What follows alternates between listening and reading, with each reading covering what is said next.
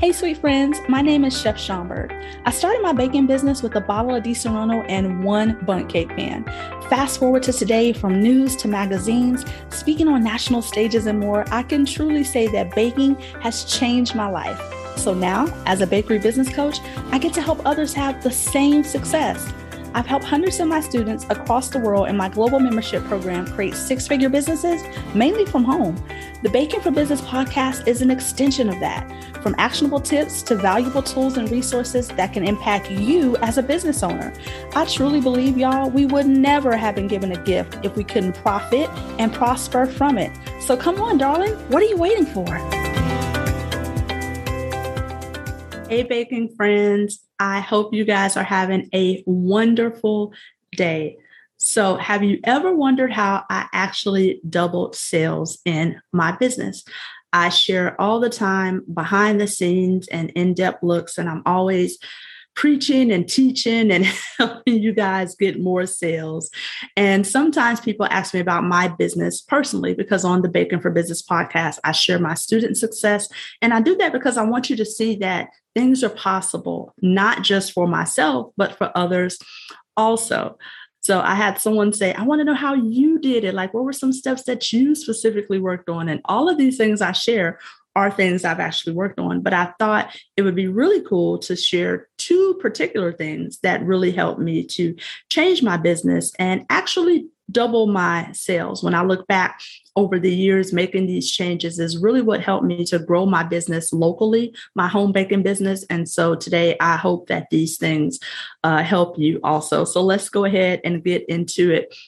If you are not, do me a favor, if you are not following me on social media, what are you waiting for? Because I love hearing from you guys. I love when you guys tag me and tag the show. I am human. I talk and I write back to each and every single one of you guys. So if you've been enjoying the Baking for Business podcast, please do me a favor, follow me at Baking for Business on Instagram and let me know what you'd like to hear, what you want to see me cover, or I may be able to direct you to an episode that you may have already looked over.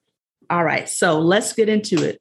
2 ways I doubled my sales in my home baking business. One of the first ways, got my little handy dandy notes here so I don't miss anything.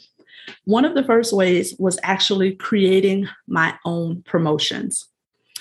Sometimes I know some people are in cities, and generally I'm going to tell you, go where the volume is. You know, I think every baker should be active. You should participate in pop-ups, festivals, local events, and all those things. However, some people don't have events in their area. Or what if you do have events in your area, let's say a farmer's market or something like that, and you notice that they're booked. Maybe they already have an amount of vendors and there's no room for you.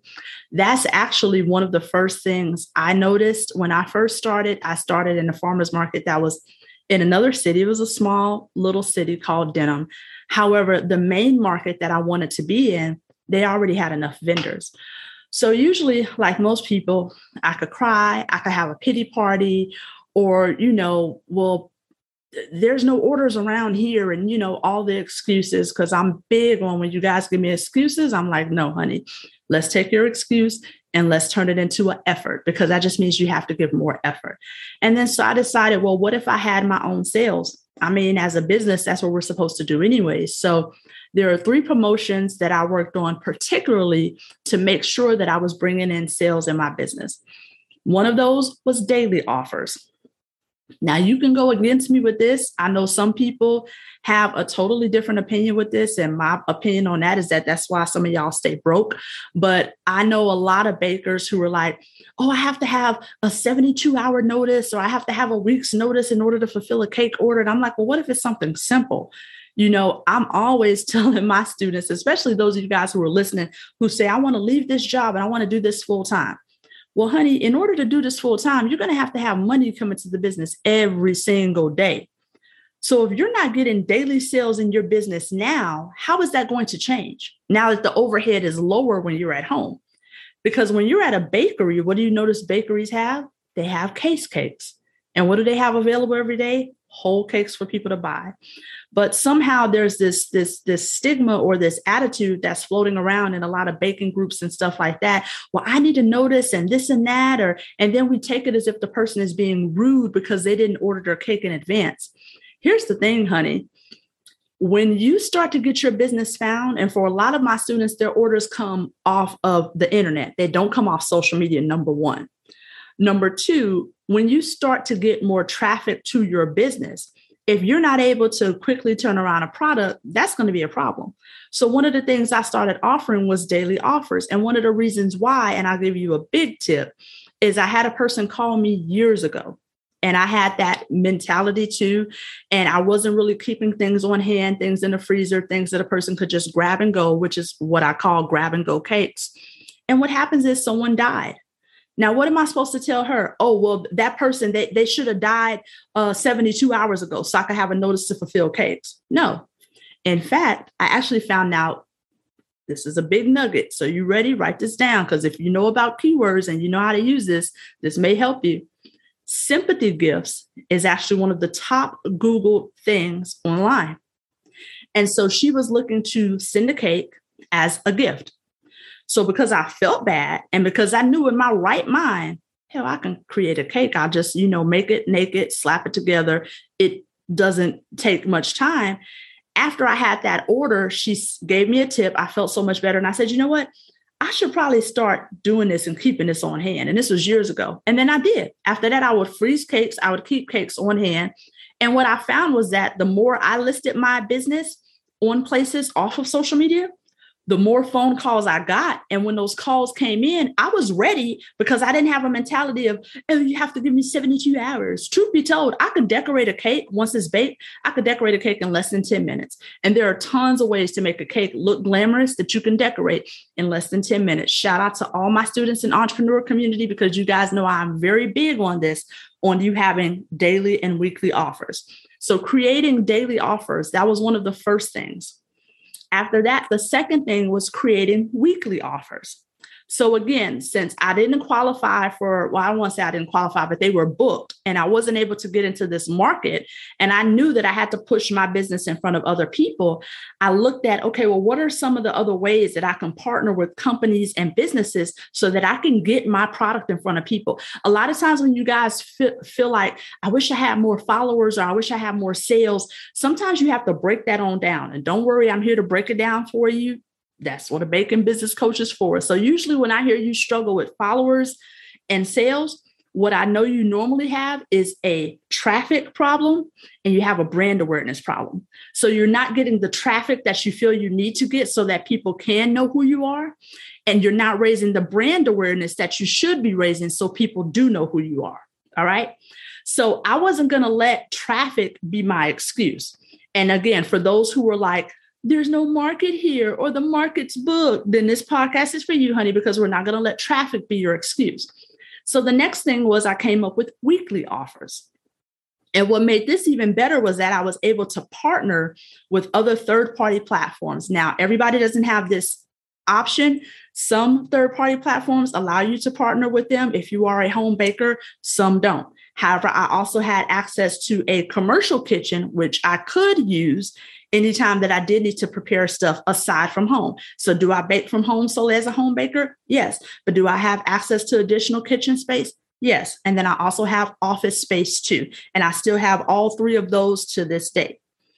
So when I had weekly offers, that allowed me to show up. I was on Waiter. I was on Uber Eats. I did DoorDash. I didn't like DoorDash at all. And Grubhub was not allowed in the state of Louisiana for a home baker. But Waiter and Uber Eats, that was my jam. And I rocked that out for a couple of years. And every single week I showed up and I had a different offer. Now, hear me out. You don't have to be on Waiter or Uber Eats. But what is something weekly that you can be doing in your business to where people start to know you, they start to get familiar with it, and you always, always, always have an offer, something that's available? All right. So now we're still on step one, excuse me, which is creating your own promotions. So I went over how I added daily promotions, how I added weekly promotions. The last thing I did was that I did partnerships with other locally owned businesses. And because I would partner with locally owned businesses, get this, you ready for it? I was doing pop-ups for free. So therefore, as opposed to entering pop-ups that had other people, competition, additional vendors and stuff like that, what I found was that when I worked with the business one-on-one, normally they did not mind me setting up in their shop. I would talk to them. I would pitch them. There is a way that you go about getting those. And if you're in the entrepreneur community, let's continue this conversation because we can definitely do so there. However, I'm just giving you the idea for all listeners for you to DIY, work on it on your own if you don't want to work with me. But hey, no pressure. But I would reach out to other stores, and that allowed me to pop up, and that allowed me to use their traffic in order to get more eyes on my business. Okay. So I found stores like boutiques, stores that had my ideal clients, stores where they were selling things at a price point to where I knew, hell, if I wouldn't buy it, I would look at it and be like, "Ooh, what? That's how much?" Right?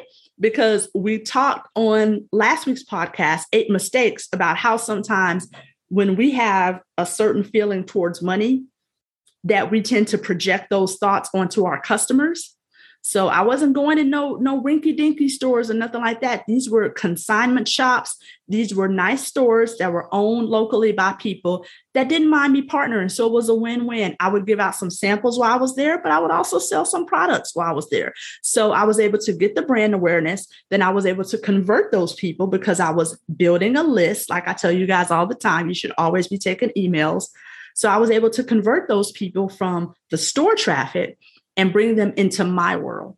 And then that helped me increase sales whenever I would send out emails. Okay, so that's the third way. So we have daily promotions, weekly promotions, and in-store partnerships. All right, so now the second tip, that was all on tip 1, was creating my own promotions. The second tip was that I decided to switch to corporate orders or to solely focus on corporate orders. One of the reasons why I wanted to focus on corporate orders is not why people think.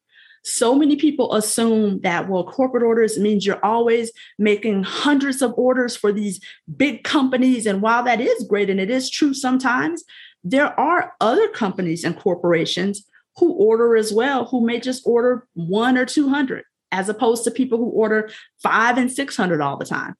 But the reason why I switched to corporate orders was because I knew that these people were spending money that's not theirs. They had to provide for their employees, so they had to fill the gap anyways. And most of these companies actually do love giving and hiring locally owned businesses. In the month of, during Black History Month, we had some students in my membership who were actually able to get corporate orders with Target. They were found organically, which I'm a big pusher of being found organically, making sure you put yourself on places besides social media. And they were able to work with those brands and companies. So when I switched my focus, and I switched my focus 3 ways. Number 1, by switching my social media strategy to make sure that I was talking and I was showing and I was displaying offers and items that I had that would actually benefit a company or corporation if they choose to hire me. That was the first step. The second step was that I was actively promoting. I believe firmly in Mike and Ike, meaning your 2 feet. There's this company, I just shared it with my students inside of my group coaching program, the entrepreneur community, and it's called Taylor Chip. And I love them. And one of the reasons why I love them is because they've been featured on Forbes and Tasty and all these other places. And no matter how much they've been featured, no matter how long they've been in business, they still get out every single week and they give out samples and they get out and they talk to their community. They push themselves. I find one of the main reasons why bakers, why you guys struggle so much with sales is because some of y'all are just lazy as fuck. You sit on your ass, you can make a social media profile, and then you think, oh, well, I'm posting, so the sales are going to come. Honey, you've got to do more than post. And some of y'all post and ghost. You post and then you don't talk back. You never show your face. People don't talk to you. Now you're in this whole damn loop. And I'm thinking, why would people buy from you? You don't show up consistently. And when you do show up and post, you don't even speak. Now, this isn't a social media podcast. We'll talk about that on another one. But again, so it can't just be making social media posts and thinking, well, this is how I'm going to grow my business. So I would get out. I would make samples. I would have a schedule. I had a hit list of places that I knew I wanted to work with. And I created this list in a certain way. And we'll talk about this in a few couple weeks. But I was very intentional on speaking to people, getting out and getting to know people, and networking so that I can get those accounts. All right. So, that's a nutshell. I want you guys to think about it, but I hope this helped. Today's a quick episode. Well, you guys know I like to be with y'all during your lunch break. So tag me. I love to see some of you guys are very passionate about what you eat during lunch, and you tag me and you're like, Chef, I was listening to my lunch break and this is what I was eating. So shout out to all those who meal prep, because some of y'all have been tagging me in some stuff. I'm like, what is that? What are you eating? But anywho, these are 2 ways that I've been able to double sales in my home baking business. So how can you use these strategies? Number 1, pick one of the things that relate to you and write it down. Number 2, create a plan to work on it, but not also a plan to work on it. Create a plan to promote it. Because I don't want someone to do something one time and say, oh, I tried that, it didn't work. I tried something 15 times before I give up on it. Some of you guys, you give up way too soon. Have you ever seen that meme where a person is digging and digging and digging? And it's like the minute they decide to walk away, they were only one more dig. If they just would have pushed their shovel one more time, gold was on the other side, but they got tired and they gave up, so they never get the gold. That's how some of you guys are. And I want you to change that. Continue to show up no matter how many times you get told no. I was listening to a meme with Beyonce and she was like, yeah, she's won 20 something Grammys, but she's lost 40 something times. Okay. So create a plan, be active in promoting your plan. No matter what you hear in the beginning, be active and be consistent. And be sure you check your analytics and the data in your business so you can make changes as needed, so that you continue to show up and you continue to be better. All right, so I hope one of these tips helped you guys. Do me a favor, if you're listening to this episode, be sure to tag me at Baking for Business on Instagram. I love to see you guys listening. And if you have an idea for a podcast episode, slide in my DM and let me know. Don't be a stranger. I can't wait to talk with you guys more next week. Bye for now.